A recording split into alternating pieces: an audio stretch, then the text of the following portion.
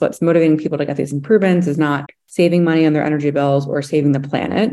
It's really about having a better quality of life at home, because these improvements do help families be more comfortable in their home, use every room year round, and just have a cleaner, safer environment. Hello, and welcome to this week's edition of the Wharton Current. I am Ned Downey, PhD student in Public Affairs at the Princeton School of Public International Affairs. And today, Ben Knoll and I are chatting with a founder in an area of clean tech that's maybe not as splashy as headline grabbers like fusion or hydrogen, but it's just as, if not more, important. That area is energy efficiency.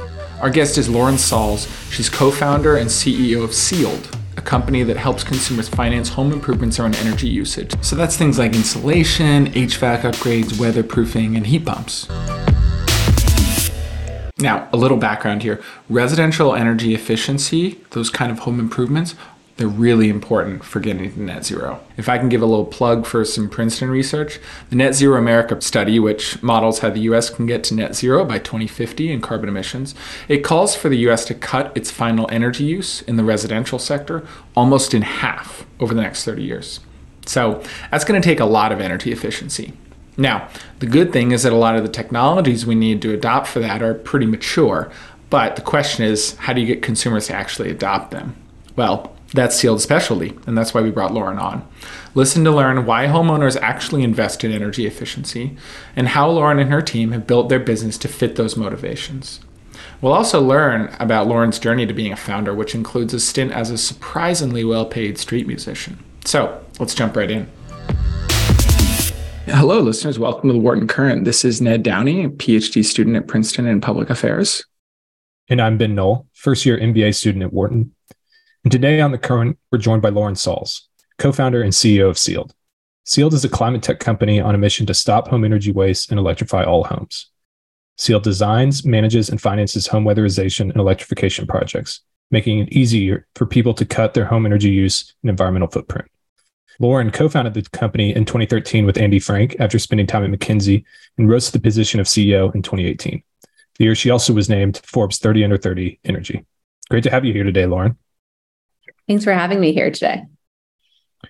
So we gave you a brief introduction, but let's hear it from you. What brought you to founding Sealed? How did you get here? So I'll tell you the original inspiration behind Sealed, and I'll tell you a little bit about how I got there, because it's not necessarily so intuitive. The reason we founded Sealed is because we noticed that homes make up around 20% of greenhouse gas emissions in the US, which is an extraordinary amount. And what really fascinated us about the market is that there was already really effective hardware to decarbonize homes. There didn't need to be any technological advantage. And so it was a customer and business model problem. And me and my co-founder thought we were the right people to address that. But that's kind of the broader theme behind Sealed now. And I don't know if we'll get to this later in the podcast. It took us a really long time to find product market fit. And so our original thesis about why there was low customer adoption, I won't say it's wrong, but it was only a very small part of the story. So I'll say we've been working on the same problem for almost 10 years, but we've had a different solution for the past 4-ish years. Yeah, and a little bit how I got here is I started off my career at McKinsey, working in their investment office, focused on fixed income strategies there. And I actually really liked it. It's very quantitative. I love numbers, but I just wasn't super passionate about what I was doing. And I thought that there was some kind of way I could have an impact on the world while really enjoying my career. And that's when I kind of looked into the energy efficiency space and market. I thought that was the right spot for me to have an impact. Maybe let's get back to this sort of, the product market fit that you found here at the end. Tell us, what are you guys now? What for our listeners is Sealed? So we focus on making it easy and affordable for homeowners to get off of fossil fuels. Because the core problem that we discovered is that there's 2 issues why people aren't adopting these really effective technologies. And by effective technologies, I'm talking about things like air sealing, insulation, and heat pumps. It's kind of being the bread and butter of decarbonization. Because once you're using all electricity, then you can power your home exclusively through renewables. So what we discovered is that it's too much of a hassle and it's too expensive. So on the hassle side, people know that they have a problem. One kid is too hot at night, the other is too cold. Your system is making noise at night. but people don't even know what the right solution set is, let alone how to find the right set of local installers to implement the work. So most people don't even get to the step where they realize that it's pretty expensive upfront to do. And so what we do is we make it easy first. That's the most important thing. We figure out the best set of solutions for each home. And then we find the best local installers to actually implement the work.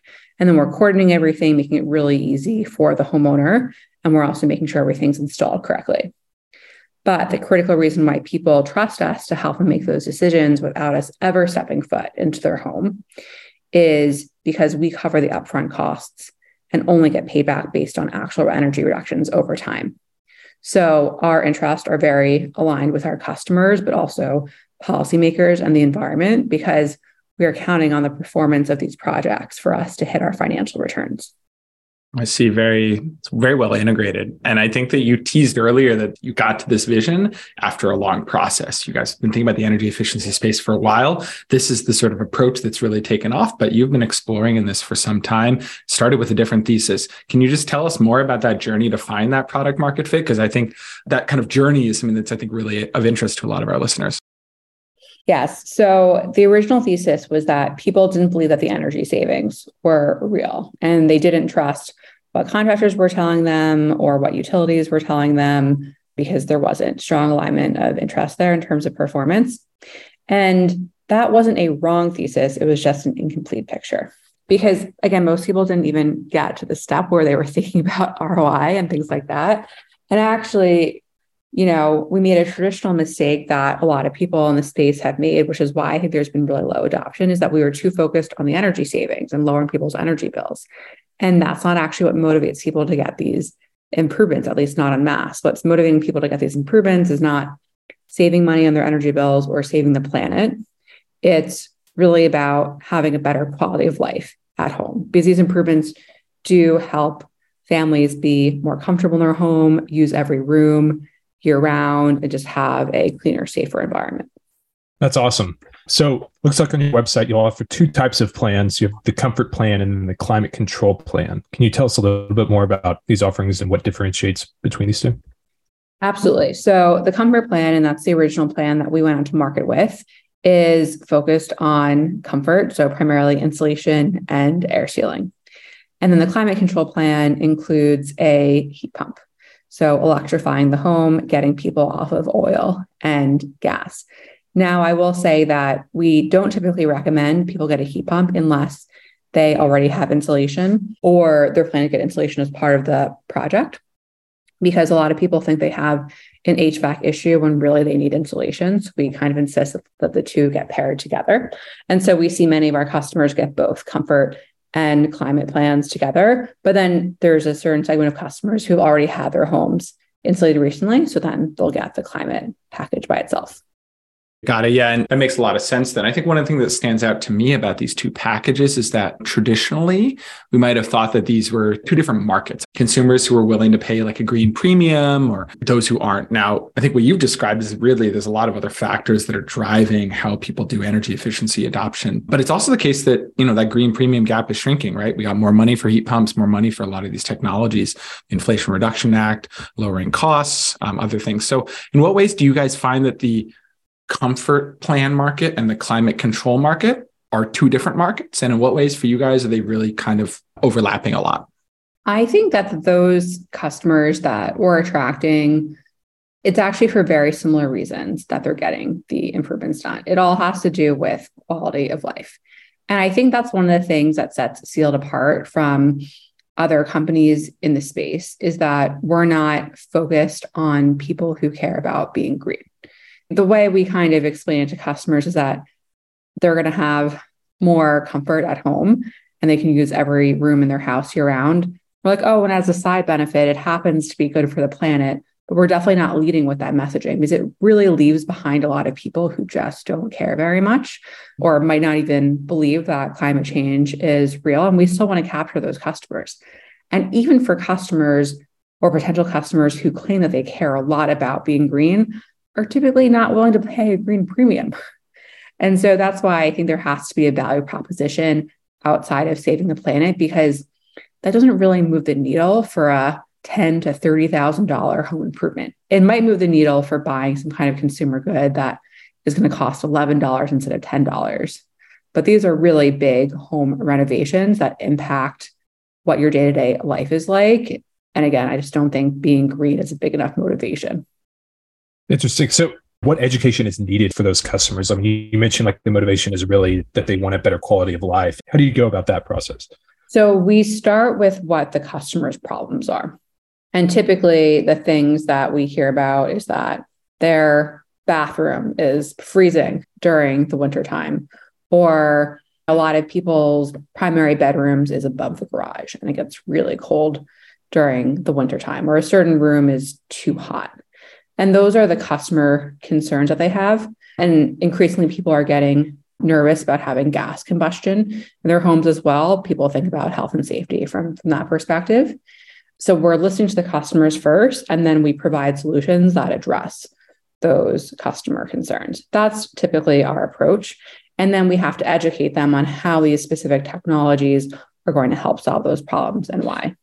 And I think a lot of people don't know what heat pumps are, especially in the Northeast, where people who have heard of them are familiar with the heat pumps of 20, 30 years ago, where they didn't work very well during the wintertime. So we definitely have education as a really big part of our customer journey. We have a lot of resources on our website, because a lot of times once people know about these technologies or have spoken to someone who's gotten a heat pump, then they realize what a valuable improvement it will be to their home. So you talked a bit about, bringing the customers to the platform, onboarding them, educating them. How do you think about getting the installers and the supply side of the market bought into what y'all are doing? Well, I'll say the installers are really important to what we do. We care a lot about the quality of the work because we're counting on these improvements to perform for us to make any money. And for the installers, the value proposition is that Sealed is doing all of the customer acquisition, and the contractor can just focus on what they do best, which is install. And so it's a really strong value prop where they can be much more focused. And, we go out with that pitch to installers and it seems to work pretty well. What's the business model that you guys use? Is it like a retainer style model where a contractor is in some sort of specific exclusive relationship with you all? Or are these ones where people, contractors can use your platform, but they can also look for business on the side? How do you guys structure that?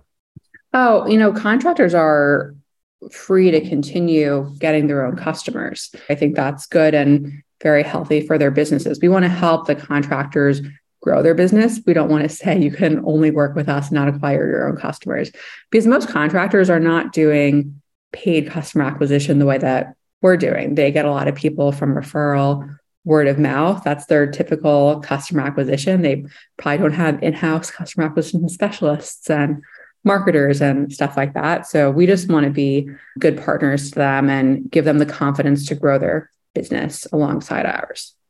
That makes sense. And could you guys ever see moving into that contractor space yourself, like working to develop some in-house capabilities yourself on that front? We're very happy with our model of working with local installers. Typically they know the housing stock the best in their areas. They know what equipment works on certain types of homes. They really have a lot of on the ground knowledge. And we do like creating local jobs in the areas that they're impacting. So I think we'll continue our current model. So right now, y'all are serving a subset of states, mostly in the Northeast. How did you kind of come about this? I mean, I know y'all are based in New York, but what are your plans for scaling from here? So we started out in New York kind of by accident. Both Andy, that's my co-founder, and I lived in New York. So it was convenient and we went for it. Also, our initial go-to-market strategy was co-marketing through utilities, and we won utility partnerships in New York State first. So there wasn't, too much thinking about it. It was just kind of coincidence that we happened to go to New York, and then it turned out to be a really great market for us. So some of the things as we're thinking about new market expansion, and over the past 20 months, we've gone from 1 state to 6 states. So definitely expanding pretty rapidly, and a lot more to come this year on that front. We want to go to states where customers need us. And where customers need us are typically places that have at least one season that's more extreme. So either a hot summer, a cold winter, or both. Because again, we're not focused on customer value props based on the planet or energy savings. It's really around improving their quality of life. So it's like, where are people having quality of life problems based on the weather and the housing stock? And we also, want to make sure that we can build a really high quality installer base in those states as well. So we do a lot of research on that before we enter a market. But the reality is most markets in the US are good markets for us. And I think that's actually changed over the past few years. Typically I wouldn't have thought about parts of California or Pacific Northwest being great markets for us. But actually the dynamic we're seeing now is a lot of people are running to get air conditioning for the first time because the summer has become very hot. And when someone's getting some new HVAC, it's actually a really good time for them to get a heat pump. And it's, time sensitive. Once someone gets a new system, they're not going to get a new one again for probably at least another 10 years. So we're very eager to continue our expansion and make sure when people are making HVAC decisions, they're doing something that's good for the planet. That's fascinating. It sounds like in a way, you guys are also sort of, there's an adaptation side to what you guys are doing in terms of addressing changing heating and particularly cooling needs more affordable for consumers. Yes. And I definitely think about what we're doing as adaptation as well, because the thing is humans will need to adapt to the changing climate. And a lot of that's going to be through getting air conditioning.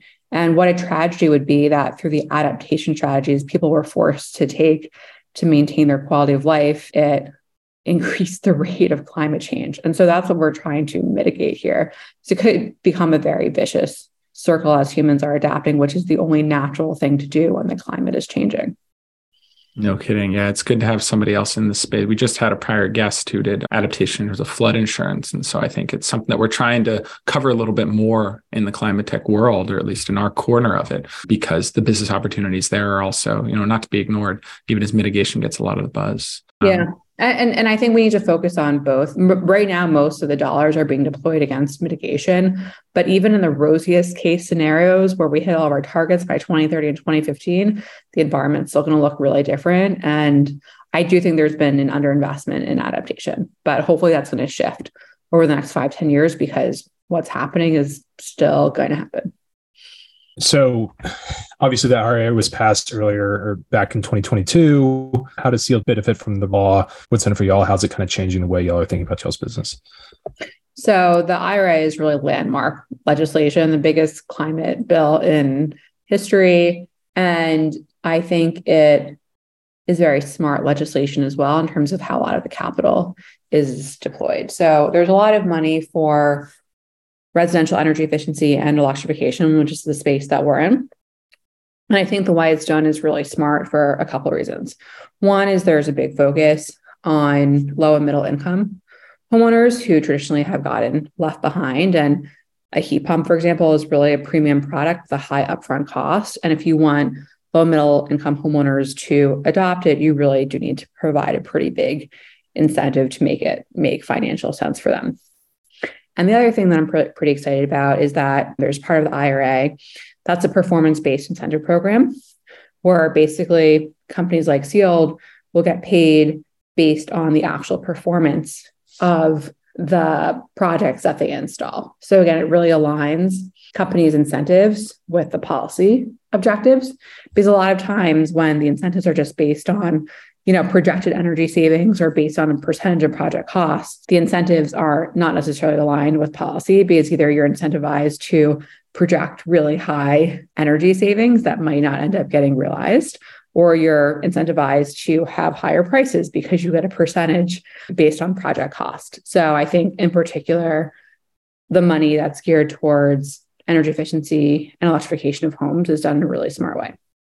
That's fascinating. Yeah, I feel like this portion that I've heard the most about is like heat pump tax credits and things like that. So to hear some of the more nitty gritty about the IRA and that policy design is pretty enlightening. And just another way in which, it feels like it's a bill that's just full of these Easter eggs that the more you look into it, the more you find, oh, there's this here and oh, there's that here. And it's really pretty dizzying. Exactly. And I'll say what's available to homeowners right now are the tax credits. Those got rolled out January 1st.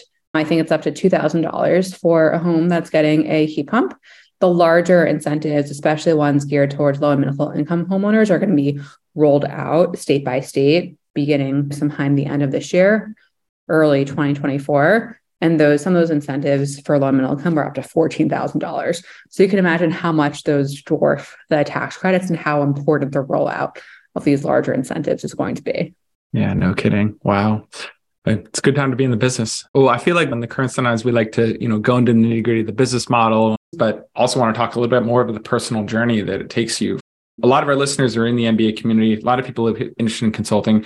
You went into McKinsey, then you moved into the startup world. You talked about how you felt like you found more passion in making that transition, but tell us more about how that transition worked for you and what you'd say for other people who are kind of going into the consulting area, but, maybe have their eyes set longer term on, being interested in making that startup transition. So I'll say it's never time wasted to go to a big company with a great reputation, with really smart colleagues, and learn a lot from those people and learn from excellent people. That's never time wasted. I've been working since I was 13 years old in various jobs, whether it was doing administrative work, babysitting, being a dance teacher. I was a street musician for summer. That was actually extremely lucrative. I worked at a think tank. I've just had a variety of experiences, and every experience I had basically made me think that this isn't what I wanted to do for a living. And it was the same thing when I was at McKinsey, even though I was surrounded by really excellent people who I learned a lot from.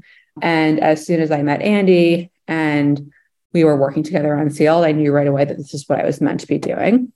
And I think a big part of that is being in control of my own destiny and the company's destiny. And really everything I did had such a big impact on the companies. There's nothing wrong with other things I was doing before. I think I was just looking for more authority, control, and impact. So I would never tell an MBA student who had the opportunity to work at McKinsey or another firm or another company where they could learn a lot at. It's just, I'll say, it can be very easy to get chained by the golden handcuffs. The longer you stay at some of these roles, the harder it is to make a lifestyle change to going to be an early stage founder, which can be really, really tough from a financial perspective. So that's the only word of caution I would say about taking some of these jobs. Now, could be a great way to go off and pay back your MBA debt for a few years. It actually could be a really smart decision, right? Because I think being a founder, when you have a lot of debt hanging over your head, could be a really scary situation. But, if you hang out there for 10 years, it's going to be really hard to leave and go and do the whole startup thing. Let alone go and do a street musician thing. But I suppose you got that done before you went into... I did. But, if I needed money, on the side, again, I made a ton of money. A fallback. Yeah. A little fallback. If things at Sealed fall apart, I need a quick buck. I'll be all right, I'll go and take my flute and put my hat out. It was a flute that you did? Yeah, flute. And it was reasonably lucrative, you said? Oh yeah. I made and this is back in the day, made around $30 an hour. Wow. Yeah, I did really well. That's formidable. I'm very impressed. Yeah, it was over 10 years ago. It probably is more lucrative today. Where were you? I'm sorry I'm so fixated on this, but it never occurred to me you could get $30 an hour. I did this when I was living in England. In England. Wow. Yeah, but I know people who do it in New York and they make a ton of money too. Higher appreciation. More people. Yeah. Wow. Yeah, I suppose. Traffic here. Yeah. Yeah. So you were on the man. Okay. I'm not going to keep asking you questions about being a street musician. I never did it during the winter time. Right. So it could be more of a seasonal job. Although here you can do it in the subway. It doesn't get too cold. Yeah. That's true. Yeah. And I mean, New York's got some solid subway performers. So yeah, I don't know. No, I'll never look at them the same when I hear that kind of rate. Where can people go to learn more about Sealed? People can go to our website, sealed.com. And that's our show for today. Thanks again to Lauren for joining us. If you like this conversation, do spread the good word online. You can find and tag us at The Wharton Current on Instagram and at Wharton Current on Twitter. And we'll return in a few weeks with a new episode, this time back on the cutting edge of clean tech, thermal energy storage. So stay tuned.